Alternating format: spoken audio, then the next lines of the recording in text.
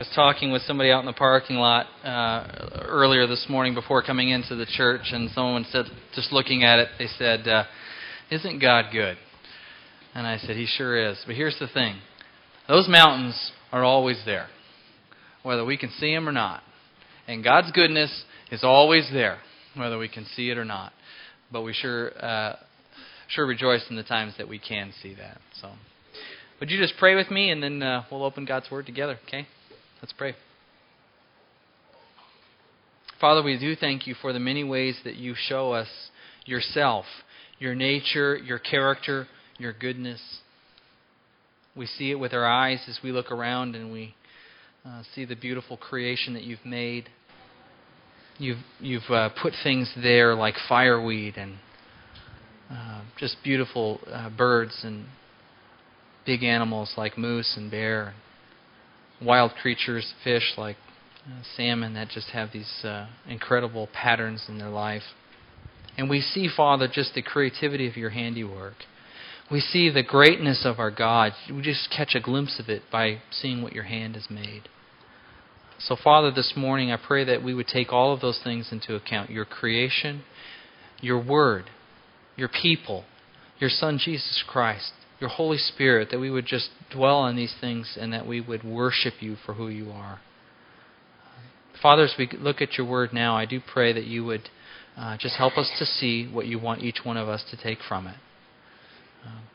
If there's just a simple message, just one point that each person could take, I pray, Lord, that you would speak clearly to them through your Word, through your Holy Spirit. So be with us now as we study, as we continue to worship you through your Word. In Christ's name we pray. Amen.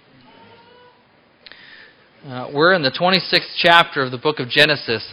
We started this thing in January, and I told you that at the end of the summer, I hoped that we would be looking at some of the narrative stories of the life of Joseph. We're not there yet. We've got a ways to go, so we're a little behind. But guess what? We're not in any hurry. This is a good book, and we're just going to settle down in it, and we're going to learn from it. So today we're actually in Genesis chapter 26. We're over halfway. And just because of that, I want to just pause for just a second here this morning.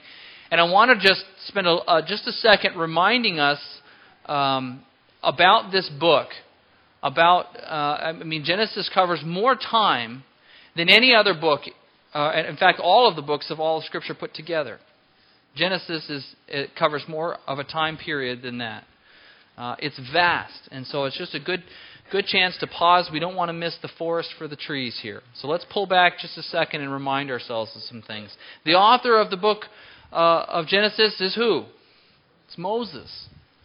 And remember his audience. He's writing to this group of Jewish refugees. This is the original audience. And they're coming out of Egypt. They've been in slavery for 400 years. And they're coming out wandering in the desert, and they are learning about God. Okay? They're learning their own family story. They're learning about who God is, about His nature and His purposes. This is Worldview 101, Theology 101, Family History 101. That's what it is. And so we're learning about God and about these kinds of things through the ears and the minds of these original hearers. This isn't written directly to us. It's written indirectly to us through their lives. So we need to continue to put their ears on and hear what they would have heard, so that we will rightly interpret things. So that's what's going on. Remember, the purpose of this book is that after these Jewish refugees had been in slavery for 400 years in Egypt, their theology was pretty poor. Their understanding of God and their sense of themselves was weak. They had been in and around the polytheistic nation and seen the worship of other gods, and so they were in a weak spot. They needed to know the nature of their God. And that's what this book, among other things, tells us.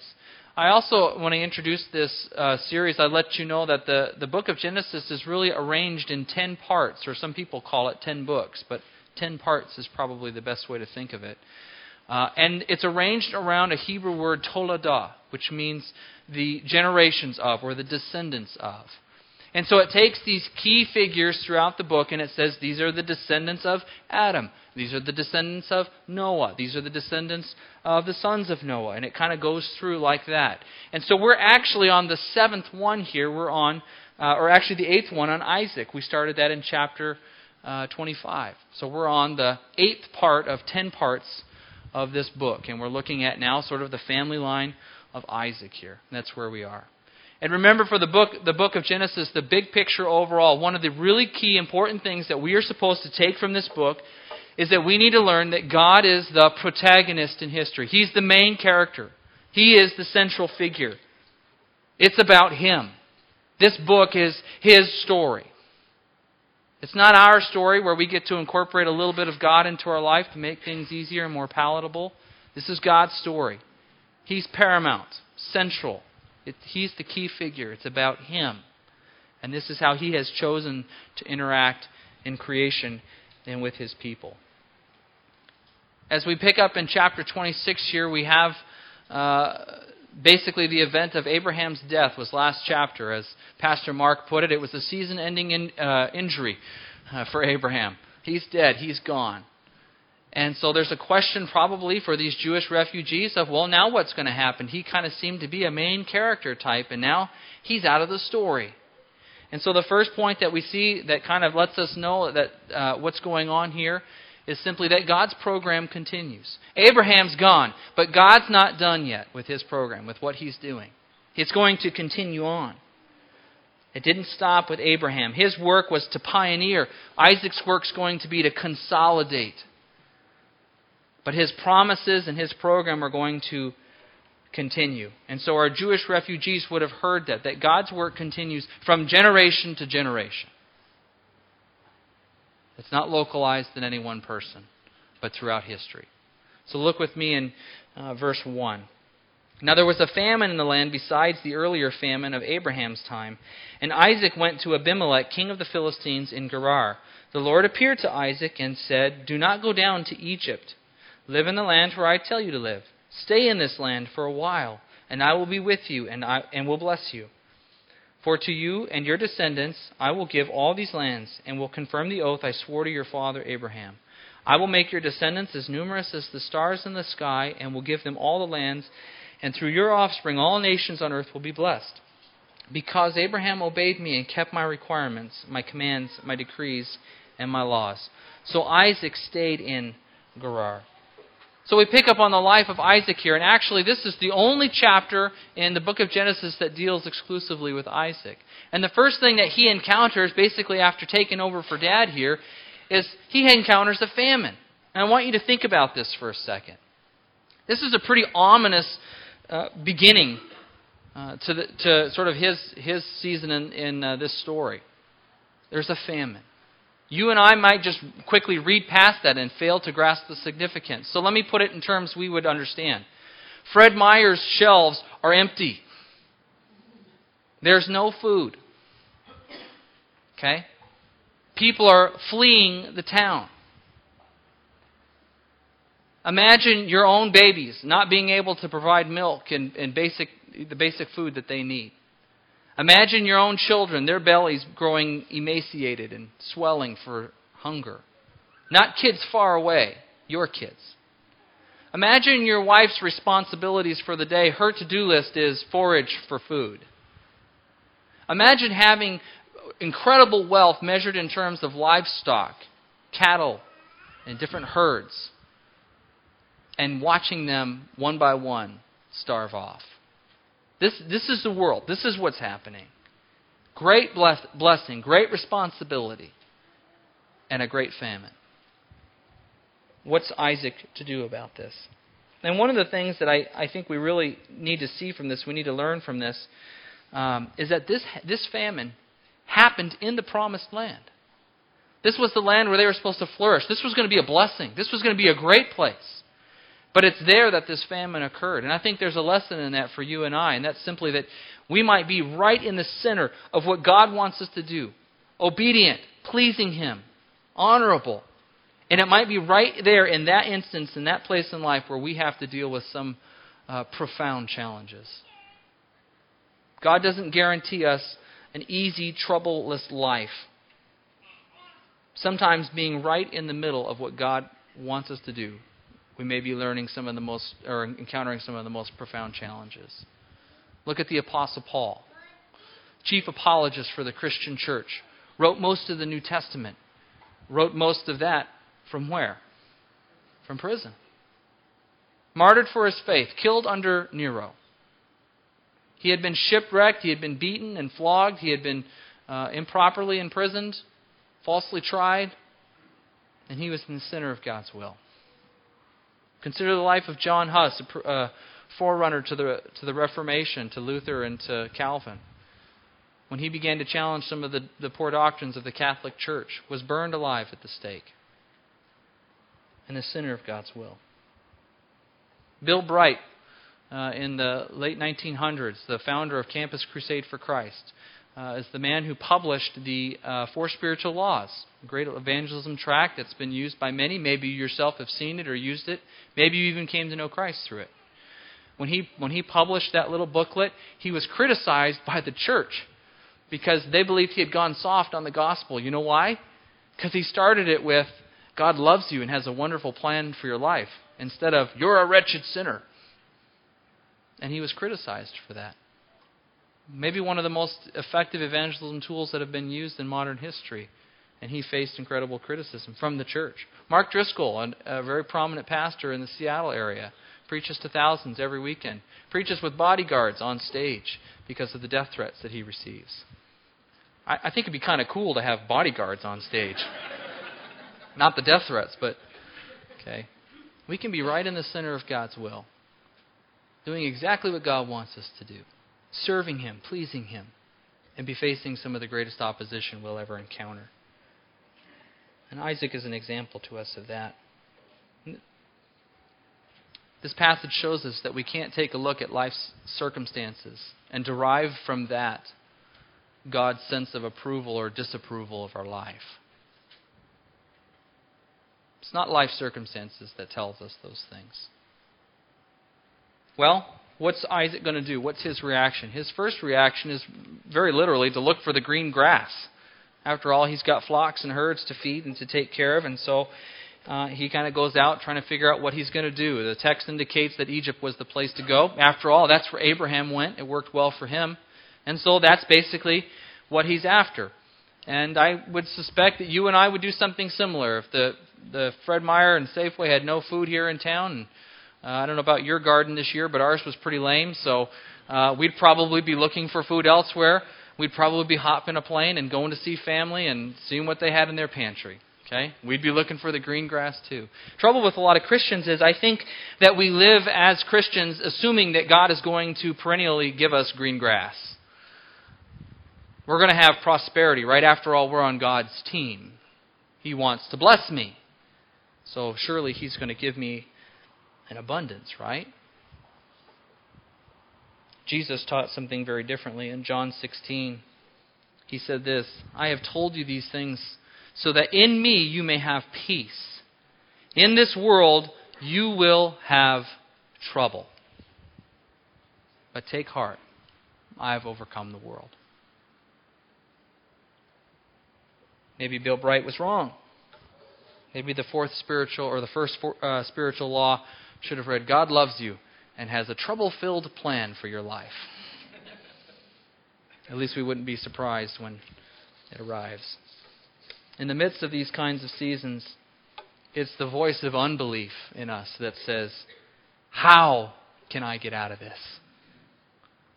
But it's the voice of faith that says, what can I get out of this? So Isaac's first reaction is look for the green grass. Escape. Get out of this circumstance. God has a different plan for him. And He has a different place for him in this season of life. And so God basically instructs him to sojourn is the word. He appears to him in a theophany. And you and I are sort of getting used to this. God shows up and speaks to one of these patriarchs. It happened to Abraham a bunch. This is Isaac's first time. And I would submit that if God suddenly showed up and started talking to you, it would be a big deal, okay? But this is what He does. And He, for the first time, comes along, and His word to him essentially is to stay for a while. I love the way the King James puts it. It's the word sojourn, and it has inherent with it a temporary nature. If it were in the Alaskan Amplified Bible, it would say, set up camp. Put your tent up. This is Moose Camp. You're going to be here for a while. And so he's to sojourn. It's a temporary kind of thing. And I would submit to you that this is an incredibly difficult decision for Isaac. He has great responsibility on his shoulders. He's supposed to be advancing the program. His father, Abraham, had handed him something rich, had handed him incredible wealth and blessing, and he's supposed to move it forward and advance the ball, right? And after all, Dad went down to Egypt. That's where he got wealthy. Things worked out pretty good for him there, so you can imagine that this is an easy temptation for him to go down and do this. And yet God says, no, you're to stay put in the land where there's a famine, where the crops are not yielding what is necessary for your flocks. You're to stay put. And so I just want the weight of that to fall on you so that we would understand that this is a heavy thing for him to learn. And so verse 6 probably says maybe the most flattering thing about Isaac in this whole passage. It says, so Isaac stayed in Gerar. He listened to the Lord. He obeyed. A counterintuitive message. And he did what God instructed him to do.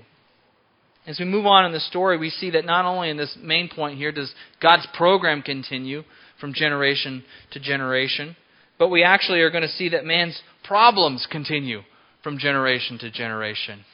Isaac may be a patriarch, but he's no saint. He's just like his old man. And so we see the problems continue here. Look at verse 7. When the men of that place asked him about his wife, he said, she is my sister. Does this sound familiar to anybody? This is about the third time. It is the third time we've run into this. Because he was afraid to say, she is my wife. He thought the men of this place might kill me on account of Rebekah because she is beautiful. And I got to stop here. Now, these guys have a problem. Okay, either one, they need to toughen up a little bit, or two, they need to stop marrying pretty ladies. Okay, and start marrying somebody ugly. Life might be easier for them. Their insecurities taken over here. Verse 8, when Isaac had been there a long time, Abimelech, king of the Philistines, looked down from a window and saw Isaac caressing his wife, Rebekah. And so Abimelech summoned Isaac and said, she is really your wife. Why did you say she is my sister? Isaac answered him, because I thought I might lose my life on account of her. Then Abimelech said, what is this you have done to us? One of the men might well have slept with your wife, and you would have brought guilt upon us. So Abimelech gave orders to all the people, anyone who molests this man or his wife shall surely be put to death. Now, just stop for just a second. We've got this character Abimelech. Interesting guy, memorable name.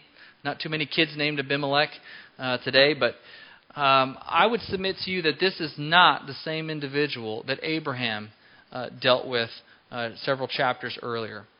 In fact, there's about 90 years gap time between the two different events. Okay, I would tell you that I believe Abimelech to be more of a title, like Caesar or Pharaoh, something like that. In fact, there's another individual that shows up with him who is Phicol later on, and I believe these are titles of position. So, for sake of the passage this morning, this is Abimelech 2. Okay, this is the next guy in line, and so here we are. We get a picture of Isaac, and we learn that he's not too different from Dad. He's a good guy. He's a patriarch. He's part of the chosen family. But like Dad, Isaac's faith is also mixed with fear. In the first 6 verses, we find in Isaac that we like. He seems practical, hardworking, responsible. He cares for his family and for these flocks that have been handed to him. He's a family guy. James Dobson would be proud of him. He would approve.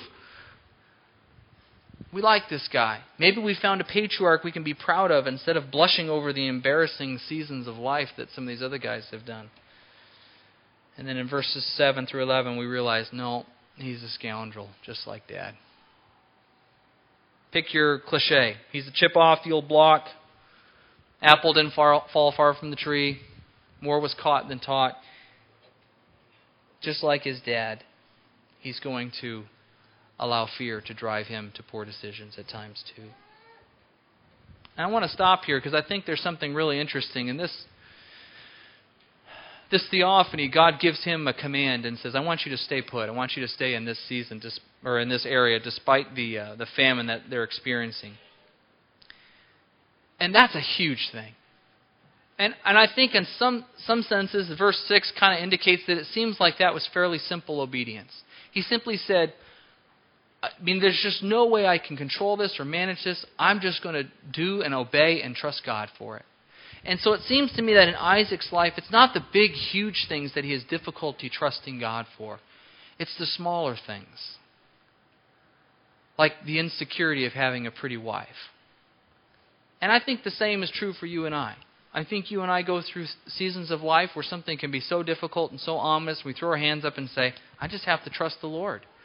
What we're really saying is, there's no way I can do this, and I know that. Where I think we actually really struggle to trust the Lord sometimes is in the smaller things. I should be able to manage this. This should be under my control. And I think sometimes we fail to yield control to the Lord in some of the smaller things. Well, Isaac not only is similar to his dad in that his faith is mixed with fear, but he actually repeats the sin of his father. And he lies about the nature of his relationship to his wife. I want you to think for a second. Remember Abraham's lie about Sarah? It was actually kind of a half lie, wasn't it? Or at least there was half truth to it. She really was his half sister. But it was a deception because they were lying about the nature of their relationship. They were married and they were indicating that they weren't. So it was a lie, but there was an element of truth. For Isaac here, there is no element of truth. This is a bold-faced, absolute lie. Not a shred of truth to it. And dads, I don't know about you, but for me this is incredibly humbling and sobering. Because here a son has learned something from his father that his father did not intend to teach him. This wasn't passed on by intent. This was something that his son caught by observing his dad's behavior. That's sobering. Fathers, you will teach your sons by the way you conduct yourself in life. It is not do as I say, not as I do. Your sons and your daughters will learn of you by your life, not your words. And that ought to sober each and every one of us. So Isaac repeats the sin of his father. This is the third time in 15 chapters that we've seen this same storyline. Abraham lied about the nature of his relationship to Sarah when he went down to Egypt. The first time he lied to Pharaoh and said, she's my sister. He did it again in this same territory in Gerar to Abimelech, lying about the nature of his wife, saying that she was his sister. And now Isaac has done the same thing with Rebekah. And I don't know about you, but I'm ready for a real man to walk in the room with this pretty bride on his arm and say, listen everybody, this is my wife. This pretty lady is my bride. Okay? Hands off, eyes off, she's mine. She belongs to me. And if you got any funny business planned, meet me out at the woodshed. We'll talk about it there. Okay? This is not the way that God intended marriage to be. And these stories are told about these patriarchs to their shame. They're not an example of how a man treats his wife. The example that Scripture gives to us is in Ephesians 5. And it says that the example that we are to look to for how we treat our wives is the person of Jesus Christ and the way that He treated the church. That is, He gave Himself up for her. He served her, taught her, encouraged, nourished, and sacrificed His life for her. That's the example, men, of how we are to treat our wives.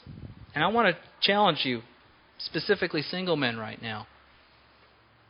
If you want a bride, but you are not prepared to serve and defend and protect and encourage and lead and sacrifice for a bride, you have no business getting married. And men, if those of you who are married, if God has given you a bride, then He has entrusted you with one of His daughters. And that ought to sober you up, and that's something you should take seriously. That lovely woman on your arm is not an accessory to your life. She's the daughter of the King. And by the way, one day when you get to heaven, you're going to have to give her back. And I would just suggest that you'd better give her back in mint condition. Not worn out and used up and tired from serving you. That she ought to be radiant because of the way you have served her. Proverbs 18:22 says, "He who finds a wife finds what is good and receives favor from the Lord."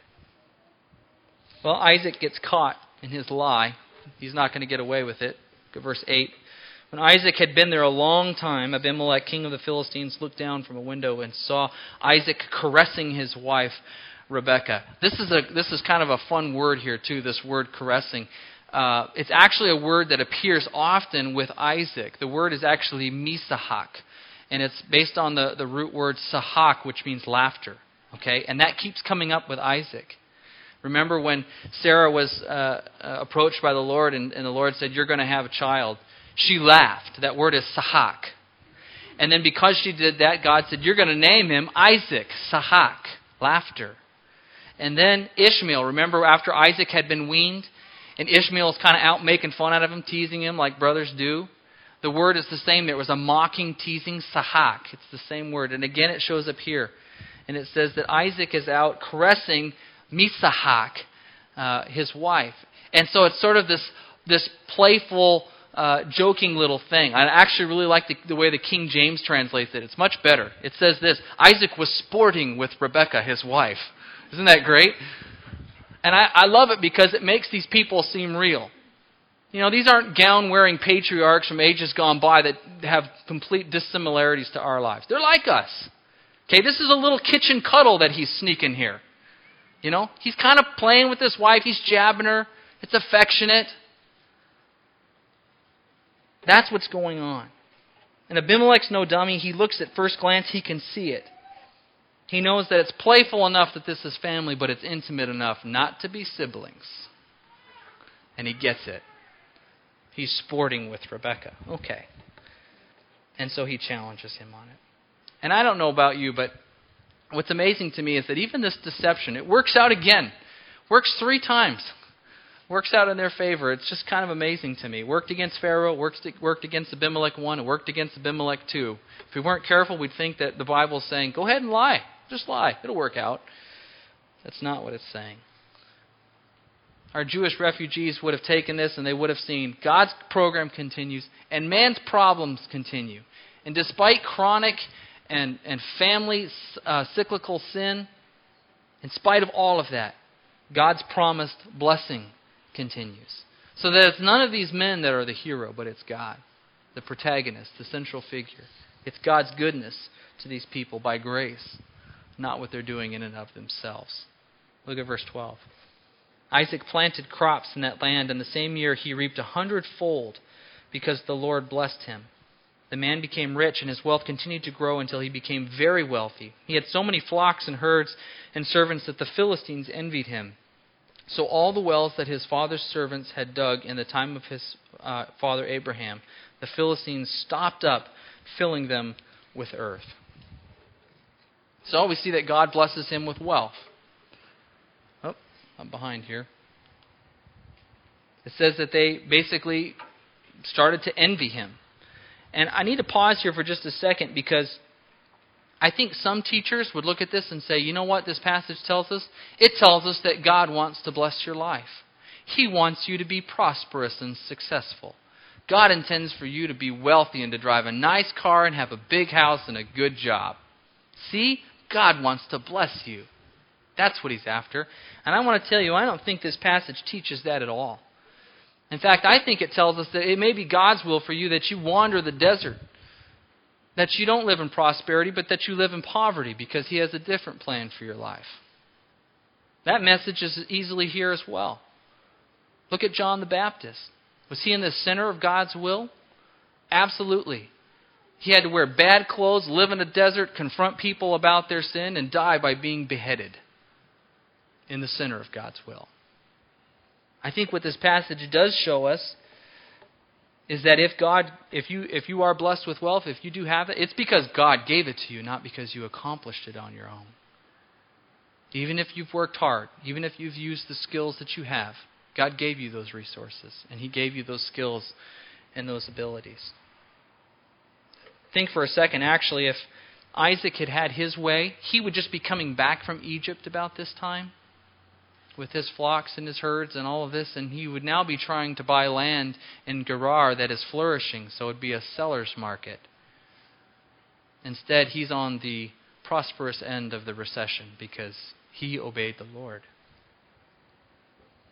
The point here is not that God wants to bless you and make you rich, but simply if you are, it's because God has done it, not yourself.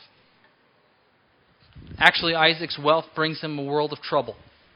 That's what he gets. Look at verse 16. Then Abimelech said to Isaac, "Move away from us.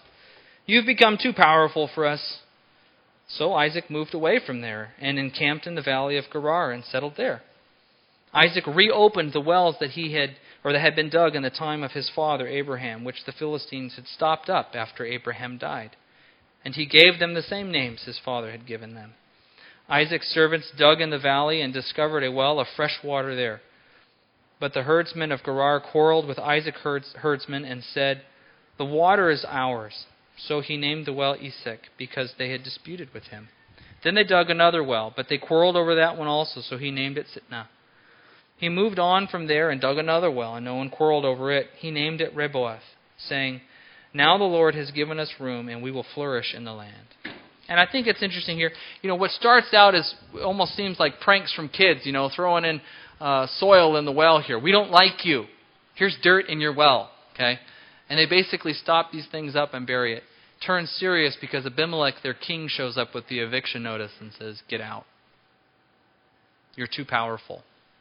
We don't want you here. You're out." It doesn't just happen once, but it happens a bunch of times. And he continues to get pushed eastward, getting pushed out of what he believes is God's promised territory for him and for his descendants. And he's getting pushed further and further away from the green grass, and he finds himself out in the middle of the desert, the Negev. Incidentally, this desert is about 60 miles from where our Jewish refugees, our original audience, where they're wandering when they're hearing this message. Interesting. There's also, I think, an interesting contrast going on with Abimelech and his people. Now that Abraham is gone, they basically consider all of the treaties rescinded. They consider all the covenants void. They pull back all of those things. But in contrast to that, God upholds the covenant that he made to Abraham. It has not been rescinded. It has not been made void. Look at verse 23. From there he went up to Beersheba. That night the Lord appeared to him and said, "I am the God of your father Abraham. Do not be afraid, for I am with you. I will bless you, and you will increase in number in your descendants for the sake of my servant Abraham." Isaac built an altar there and called on the name of the Lord. There he pitched his tent, and there his servants dug a well. Meanwhile, Abimelech had come to him from Gerar with Ahuzath, his personal advisor, and Phicol, the commander of his forces. Isaac asked them, "Why have you come to me since you were hostile to me and sent me away?" Good question. They answered, "We clearly saw that the Lord is with you. So we said, there ought to be a sworn agreement between us and you. Let us make a treaty with you, that you will do us no harm, just as we did not molest you, but always treated you well and sent you away in peace. And now you are blessed by the Lord." As though they had something to do with it. Isaac then made a feast for them, and they ate and drank. Early in the next morning, the men swore an oath to each other. Then Isaac sent them on their way and left them in peace, and they left him in peace. That day Isaac's servants came and told him about the well they had dug, and they said, "We found water." And they called it Sheba, which to this day is the name of the town, has been Beersheba. And so the last thing that we see here really is this, that Isaac's trouble becomes a teacher to him. I don't know about you, but Isaac must have been wondering, what in the world is going on here? God swore a covenant to my father Abraham. He confirmed it to me. This is the promised land, and I'm in it. And God keeps pushing me away from this green grass eastward into this obscure territory of desert. I should be settling, instead I'm sojourning. I should be wealthy, instead I'm wandering this desert. I should be building upon my father's success and advancing the program here, instead I'm losing ground. Isaac has to learn that blessing is not in a place. It's not in prosperity, but it is in the person of God himself. I'm sure he's wondering how his life has spiraled so far out of control here. And what's fascinating to me is it's actually Abimelech, the pagan king, and his entourage who comes in and speaks truth to him and says, "We clearly saw that the Lord was with you." And I don't think Isaac had any sense of that at all. I get the impression that he just felt pushed out, and frustrated. And yet, the pagan preaches to the patriarch, "It's obvious that God's hand is upon you." And so this story literally goes from famine to feast. And at this feast, they swear an oath. And they declare peace, and all is well. The conclusion here, Isaac had his eyes set on the green grass. That's what he felt like he needed. But God was directing him to some hidden wells. Isaac felt he was being pushed out of the land of promise into the land of obscurity. But God was pushing him deeper and deeper into a more intimate and trusting relationship with himself. Isaac saw blessing in a place, in a location. But God was showing him that blessing was in a person, in a relationship. And so I think for you and I, what we need to take out of this is this. Even though our lives are filled with twists and turns and unexpected things, disappointments and setbacks, we can be assured that God will never leave us. He will never forsake us.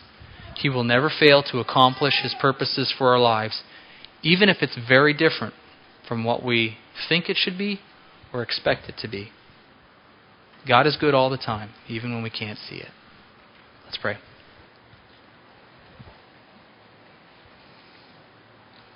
Lord, there are people in this room that can sit here and nod their head and say, "I believe that and I see it in my life." And there are people that are here right now just on the brink. And they would say that I believe this because your word says it, but I don't see it.